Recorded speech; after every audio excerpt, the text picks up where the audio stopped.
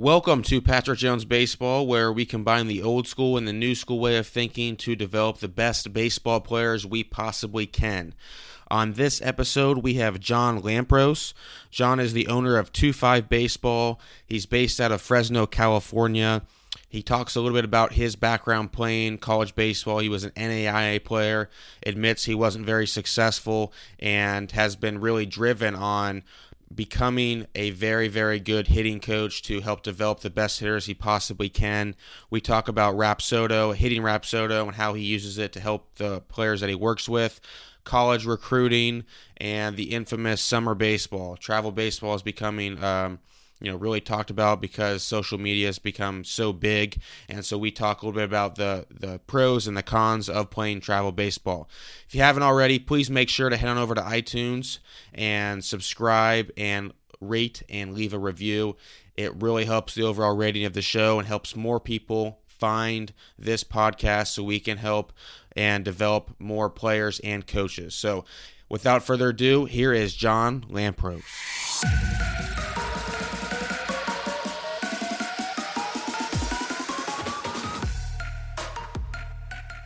All right, and we are now live with John Lampros. John, thanks for coming on today. Thanks for having me. I'm excited to be here. All right, so why don't you give all the listeners a little bit of your background, kind of where you came from, and how you got to where you're at right now.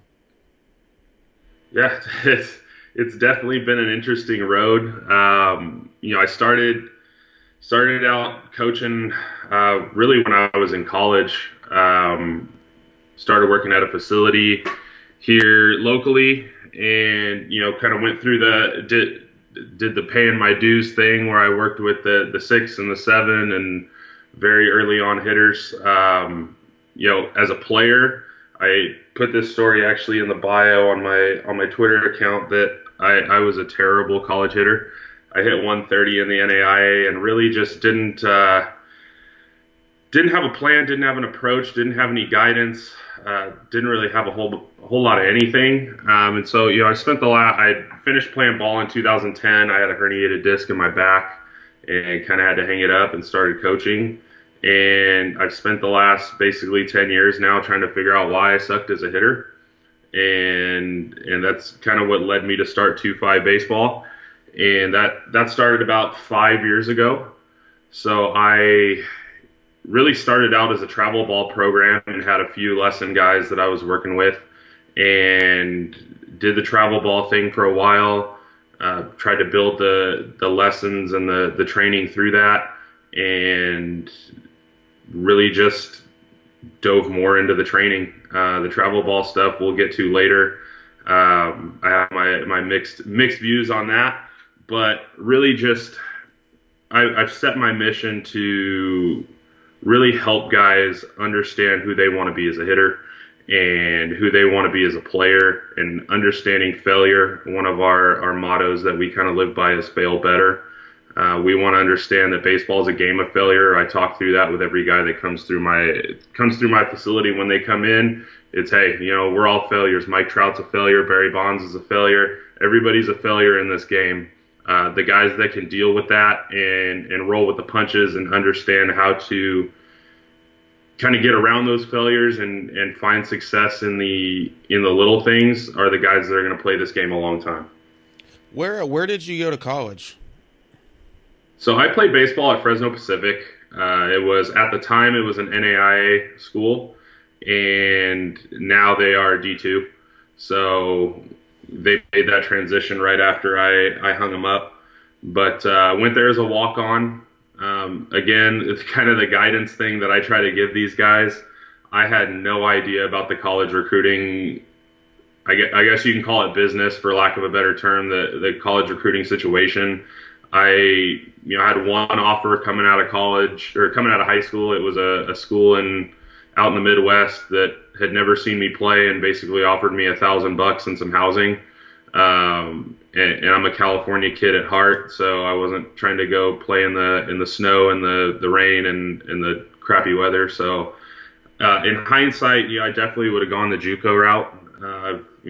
Guys like Eric Sim that talk about how JUCO kind of shaped him it really would have been good for somebody like me, coming from a single parent household, that I didn't really, have some of the opportunities that some of the guys that I played with have, as far as playing travel ball and going to showcases and doing those things. So I was really just trying to build my brand organically. And back in 2007, we didn't really have as much with the YouTube and the Twitter. I mean, we didn't even have Twitter or Facebook when I was coming up. So, trying to get to college coaches was hard. And I kind of made the decision academically that I wanted to go to a 4-year school instead of a junior college. And looking back on that, on the playing side, I battled injuries, and you only get one redshirt year, so it was something that I ended up earning a scholarship while I was there, but really never was able to find a position and get rolling.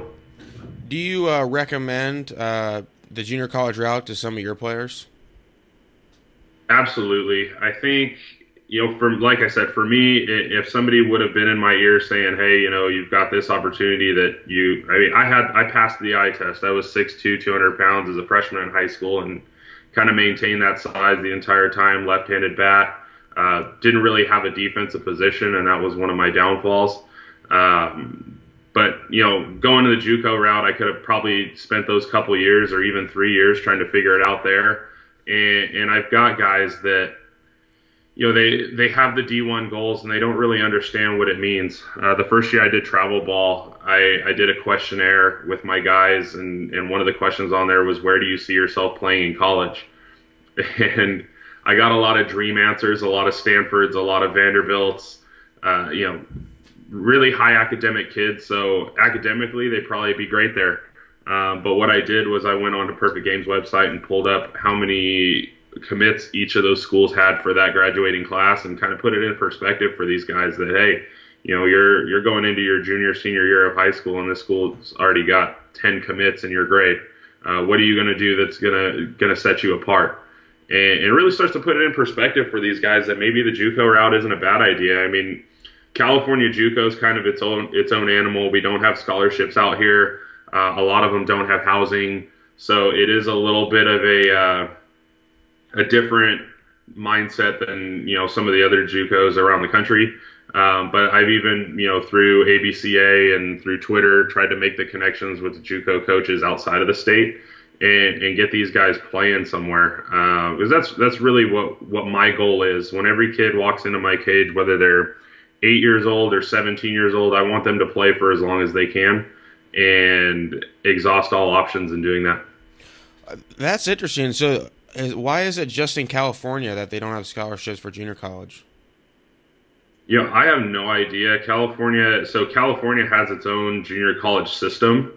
So I'm not sure why they don't have everyone else. Separate from everyone else. They play in their state tournament, and that's about it. They don't go to nationals or anything like that. So it's kind of its own animal here. I mean, we've got hundreds of junior colleges here in California alone, so it kind of sets itself up as its own little entity. But what I've run into is, I've made some of the connections with the junior college coaches outside of our area. We have, I think, 6 junior colleges within an hour and a half of me. So there is a lot of opportunity here in the area from the junior college side.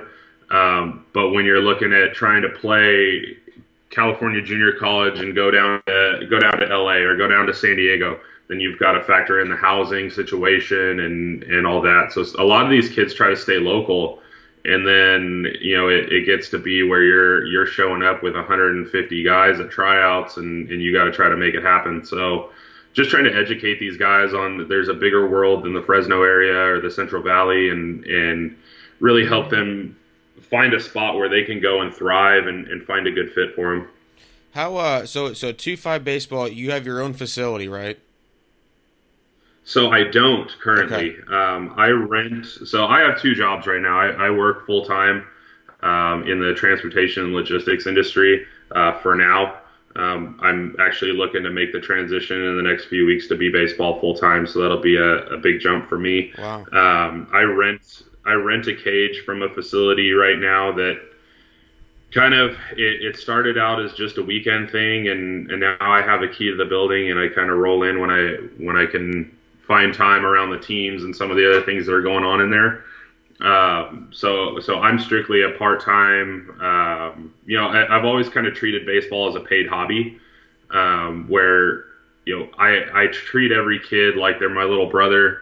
The money's great, but at the same time, that's not what I do it for.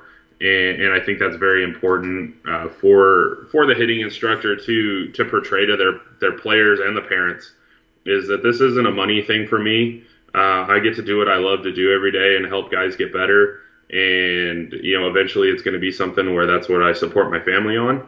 But, making some of the investments, I put it up on Twitter the other day that I've made $8,000 in investments in the program just since December, between Rapsodo and buying a spin ball machine and some of the other things that I've been doing, to really show these guys that I'm invested more so than just the paycheck.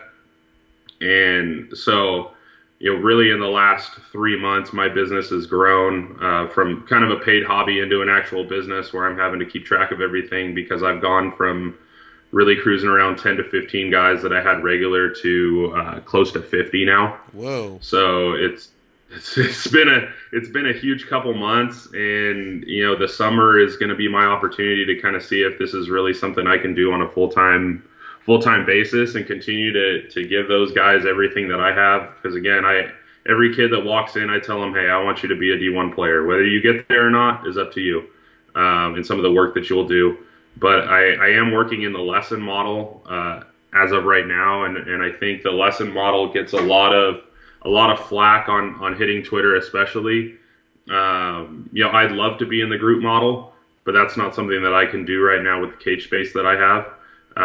So with the lesson model that I use, we've always got some sort of work attached. They're supposed to be sending me video. They're supposed to be doing their movement prep work during the week. They're supposed to be hitting pretty much every day.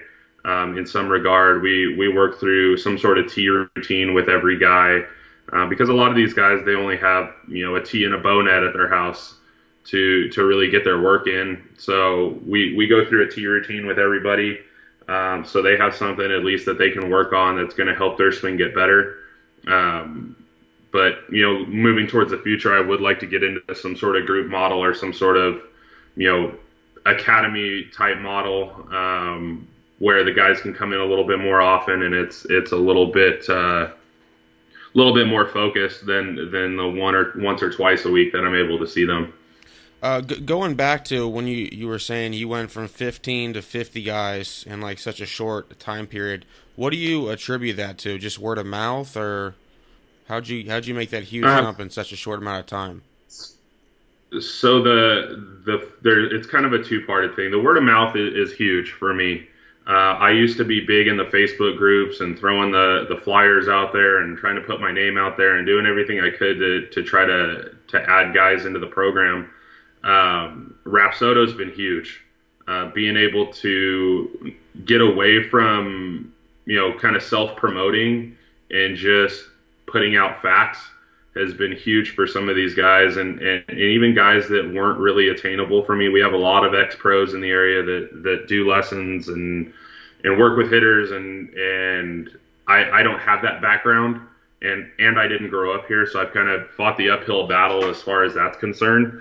But really just being able to put out the facts, put out the numbers. I mean, I've been throwing out Rapsodo videos and using the reporting feature that we have to kind of explain what we do and how we do it. And it's just kind of grown like wildfire, like where it was really almost overnight, and it's been crazy. But I would attribute it most to just the belief that I have in my players. I don't treat anybody like a number. They're all guys that I want to see go as far as they can. Like I said earlier, they're all like my little brothers, and I want to see them be successful, and we're celebrating their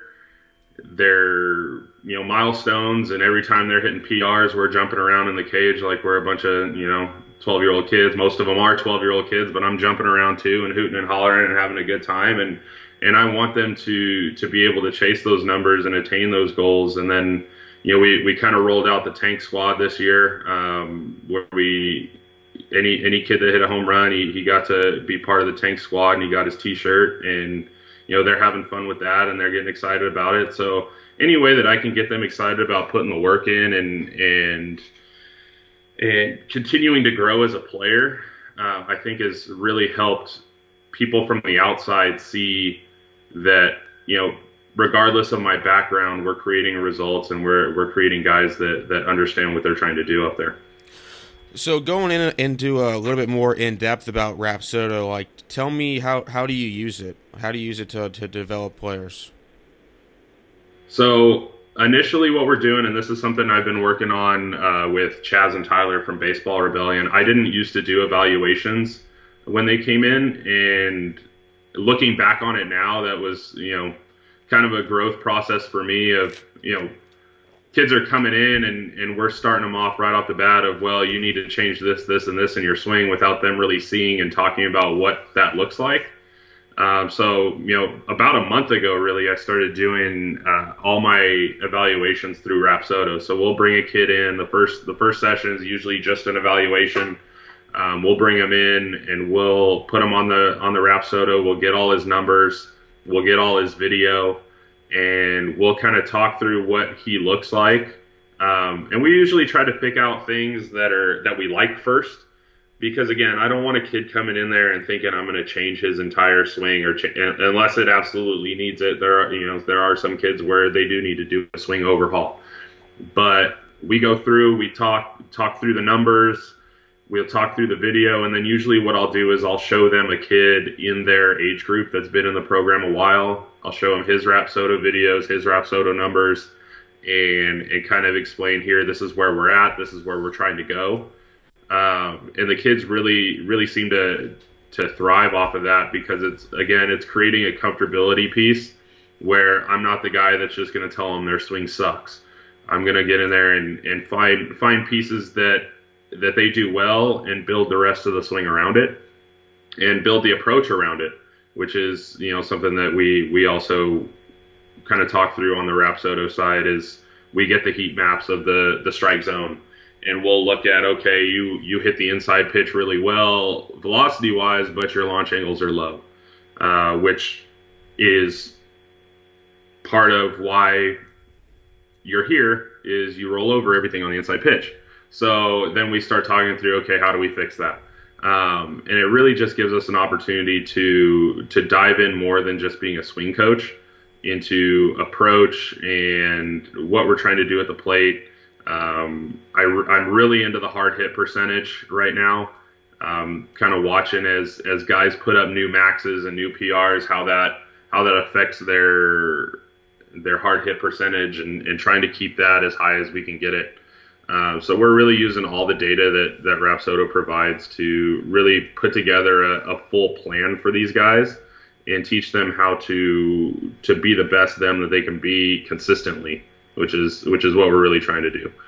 How do you use, like, on the Rapsodo? I know they have like spin access, exit spin. Like, do you use any of those at all when looking at players? So we'll talk through it. I've kind of had mixed reviews as far as, like, there's balls that they'll hit in the cage that look like they're backspun and it'll pop up as a topspin. So we're kind of trying to work through taking that at face value. But we do talk about it a lot. I mean, there's kids that'll come in where they topspin everything. And then there's kids, I had a college kid come in the other day that's creating like 7,000 RPM backspin on a ball because he's straight down the face of the mountain. And those are things we need to kind of address too. We kind of try to find a happy zone right around the 1,500 to 2,000 RPMs for most of the kids. And then, the harder they hit the ball, the more they can get away with spin a little bit there. But again, it kind of goes by each kid and what they're trying to do. So the spin and the spin axis is something that we'll take a look at, and we'll kind of be cognizant of. If a kid hits a ball hard, and it doesn't get out of the infield, we'll talk about why. I just forgot. Just to clarify, just for everyone listening, like, can you explain what an RPM is in case that nobody knows? Yeah, so the RPMs are the revolutions per minute that the ball is making. So, generally speaking, I like to keep my guys between 1,500 and 2,000 RPMs. which is a well backspun ball, but it's not overspun. We're not clipping it at that point. As I said, I've got. I mean, the more you square the ball up, the less the spin is going to be, obviously. But we've got guys that have come in, like I said, 4,000, 5,000, 6,000 RPMs, where they're just spinning balls and wondering why they're not getting carried, and it just kind of spins up in the air and dies. So we talk through all that stuff for the kids and really explain it to them so they understand it, to where they see a ball, they start to give me the feedback, which is what my goal is.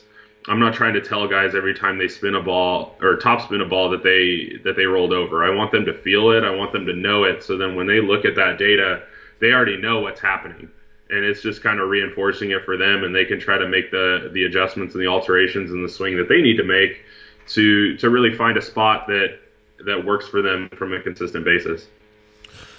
So, okay, that was awesome information. That's probably the most in-depth Rapsodo information that I've heard. That's really, really good. Kind of transitioning now into the infamous travel baseball idea and just the programs. I know you said you started out in travel baseball. What was your experience like?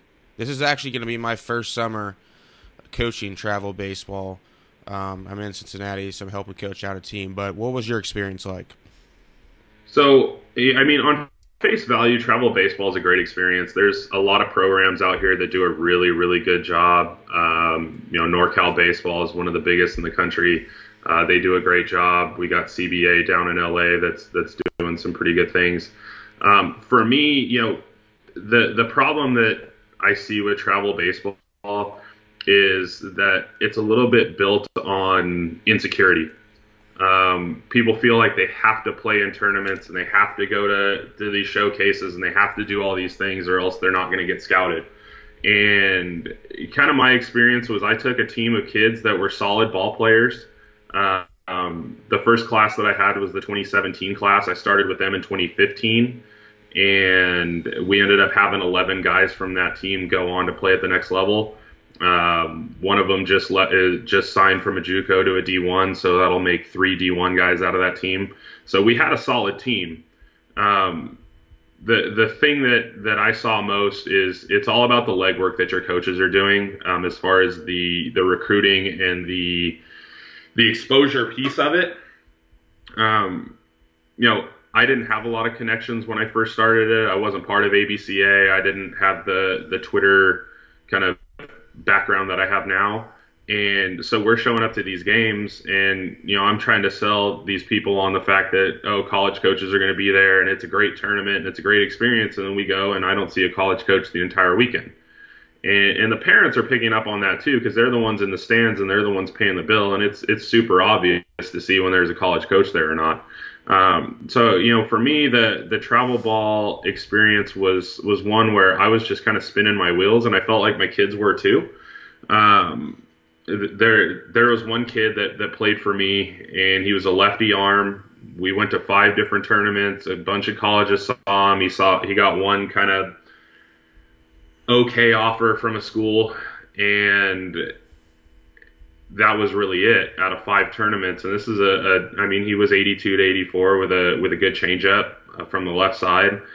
And so one day I went out to one of his games for the high school team. He ended up being pitcher of the year in his league tied with a kid that went to UCLA. And I took video of one at bat and threw it on Twitter, and I think he got 4 offers. Just from that one video, and one of them was a full ride offer to an NAIA school. And it's one of that was the biggest eye-opening experience for me, and that was even before flat ground and all the stuff that we have now. That maybe I'm concentrating my efforts in the wrong direction. I was trying to do the travel ball and the development at the same time, and was getting frustrated when kids were either choosing not to play for my team or playing for teams that don't do the development side, and they just throw kids on the field and say, hey, let's go get it. In travel ball, there's development guys and there's salesmen, and I think that's one of the most important things that people can look for when they're trying to pick a travel organization is asking the right questions. What do you guys do as far as hitting? What do you guys do as far as pitching?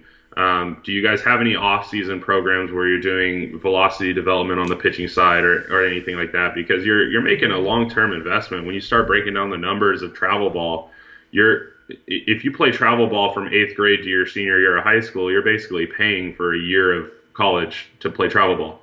When you really start breaking down the numbers and tuition and everything and the travel. So when people are making these investments, it's what are you going to do to help my child get better?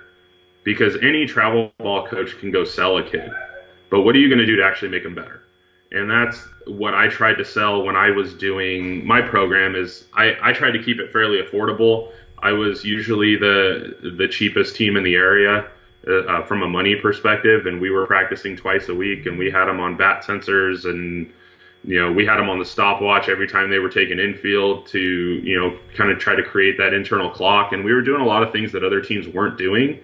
But it just felt like we were spinning our wheels. We weren't getting the upper echelon player because we didn't have some of the financial backing that some of the other programs had. So last year was my last year coaching travel ball, and it really it was actually my wife that put it in perspective, and I would be remiss if I didn't shout her out that it was basically a situation where she told me I didn't need to do travel ball anymore. I was coming home and it was always frustrating, and you're always chasing money, and I lost so much money coaching travel ball for 4 years that, it's just, I had to decide what was best for me and my family and best for the kids that I work with. And so I've really gotten into with the Rapsodo videos and some of the things that I can do with video editing. We could put together a 30, 45 second video clip for a kid and throw it on Twitter and see what happens. And that costs them really nothing. So that's the direction I'm going in now. Again, I think there's a place for travel ball, definitely. But if you're the poo slinging righty that's 78 to 80 and you're spending your whole summer playing travel ball instead of getting in the weight room and getting on some sort of velo program, I think you're investing in the wrong areas. So in your opinion, when it comes to travel baseball and recruiting, it's all about your coach, and your coach is really going to be the one that's going to help you get recruited. Right. You have to have the talent for sure. Because it's one guy put it in perspective for me. The first tournament I ever went to, I had a kid throw a complete game, and he was 84 from the right side with a curveball. And one of the perfect game scouts that was there, he's like, hey, he had a great game, but here's the thing. In LA, there's 100 kids that are 84 with a curveball. What's going to set your kid apart and make an LA coach come up here to Fresno and see this kid? And that's really kind of what people need to think about when they're thinking about putting together a travel ball schedule. Is what are you really showcasing? Are you the best player at your position in your league? If you are, great, go do travel ball. If you're not, you need to start focusing there first and really take advantage of some of the opportunities. There's right next door to my facility that I use, there's a strength and conditioning facility where the guy that runs it was a college baseball player and trains guys for baseball. And people aren't taking advantage of it. And it's like all these opportunities are here, and I broke it down on Twitter last night actually, and it's been blowing up my phone. Is the contrast of how much training you can get for what you're spending to go play travel ball as an average player.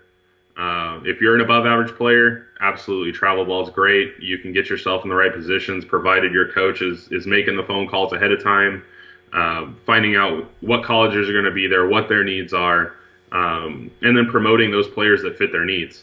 The first time a college coach called me, I had word vomit and promoted a whole bunch of kids that really wouldn't have fit in his school, and it never went anywhere, and that coach never called me again.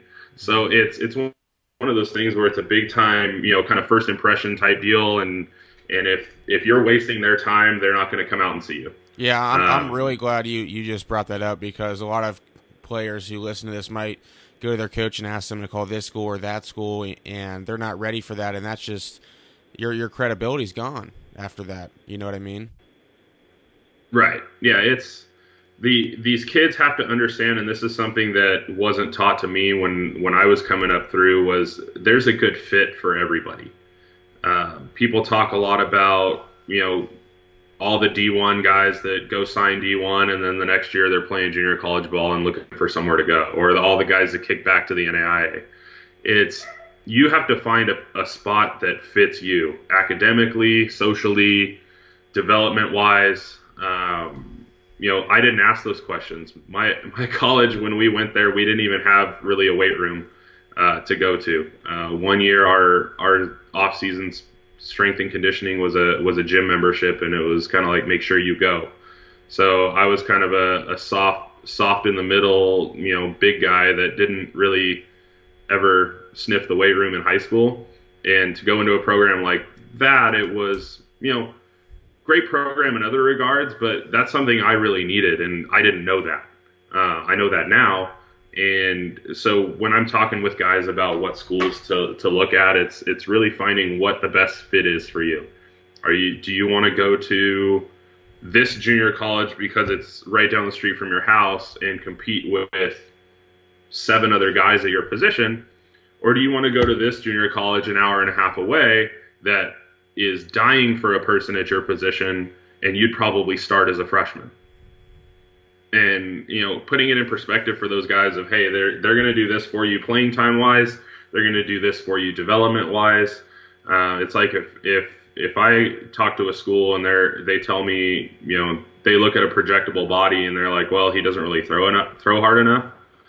I'm kind of questioning, okay, well, what kind of development are you guys doing? What is your velo program look like? What does your off-season throwing program look like? If you don't see 87, 88 in this left-handed arm because he's only 81, 82 right now, but he's 6'3", then I don't know if I want him going there anyway. So it kind of works both ways. Of the colleges need to, I think, do a good job of recruiting guys that they think they can use and win. But the kids need to do a better job of making sure that the fit is right. And making sure that it's really going to be a good 4-year investment for them, or 5-year investment in my case. Are there any numbers that you see, or like when looking at Rapsodo or whatever it is that you may use? Take that back. You use Rapsodo. Are there any numbers that you see there where, like, if guys who hit this number, like exit velocity or whatever it may be, like they typically are a Division I caliber player, and then like this range is for like JUCO, or do you see anything like that at all? I wouldn't say so. I mean, I think there's a lot more that goes into it than just the data, and that's really what always the big argument with data is as well. It doesn't tell the whole story. I mean, I had a kid the other day that he walked in with the steepest downhill swing I've ever seen and could hit a ball 95, 96 miles an hour, which is a good exit velocity. And he hit 286 in the NAIA and had 1 homer and 3 RBI or 3 doubles. Well, him and A-Rod will be best friends. Yeah, well, it's one of those things where we're gonna get him a little more on plane, and we set some goals where he wants to hit double-digit home runs and for sure double-digit doubles next year, and it's a situation like that where he's got the exit velocity to do it, but would he be able to thrive on a D1 team right now? Absolutely not, even though he's got D1 exit velocity where he can run it up over 100.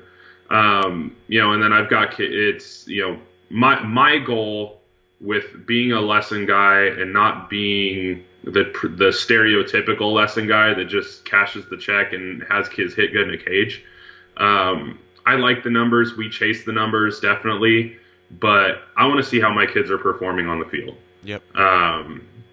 If they can't work through an at-bat where, I went to a game the other day. It was a district championship game, and the pitcher from the team that ended up winning was 78 with a slider from the right side. And for 8 innings, they went extra innings, and for 8 innings, the team couldn't figure him out. And for me, that's some of the things that we're trying to teach our hitters outside of what your swing looks like or what your exit velocity looks like is, if you're the 4th, 5th, 6th guy in the lineup and you see that this guy's starting everybody with a fastball and then he goes to the slider, you either jump on that first fastball or you wait for that hanging slider because it's not very good. But kids don't think about that, and they don't understand that really. And I think, going back to some of the things that set us apart, I'm not a swing coach per se. We do a lot of work with the swing. We do a lot of work with swing plane and trying to, make sure we're covering as much of the zone as we can.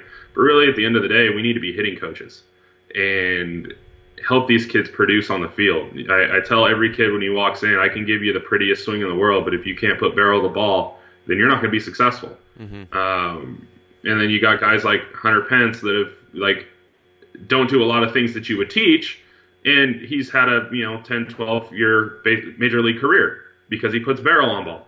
And so for me, I take a lot of effort off of swing and swing mechanics and really try to stay to the external of, okay, what's this pitcher trying to do? What am I trying to do with this pitch in this location? What am I trying to do in this situation? And then get on time. If we can get on time, the swing plane stuff, we'll clean it up later. But really trying to find a focus, find an approach, and make sure my guys hit on the field. I try to get out and see all my guys play. As the numbers have grown, it's gotten a lot harder. But I really try to get out there and see them play and see what we're doing, see if what we're doing is translating. Awesome, John. Really appreciate your time, man. And, keep fighting the good fight. Keep developing, all the hitters. And again, I wish you the best of luck. I hope you crush it when you go full time in baseball. And again, just thanks for coming on. Thank you for having me. I appreciate it.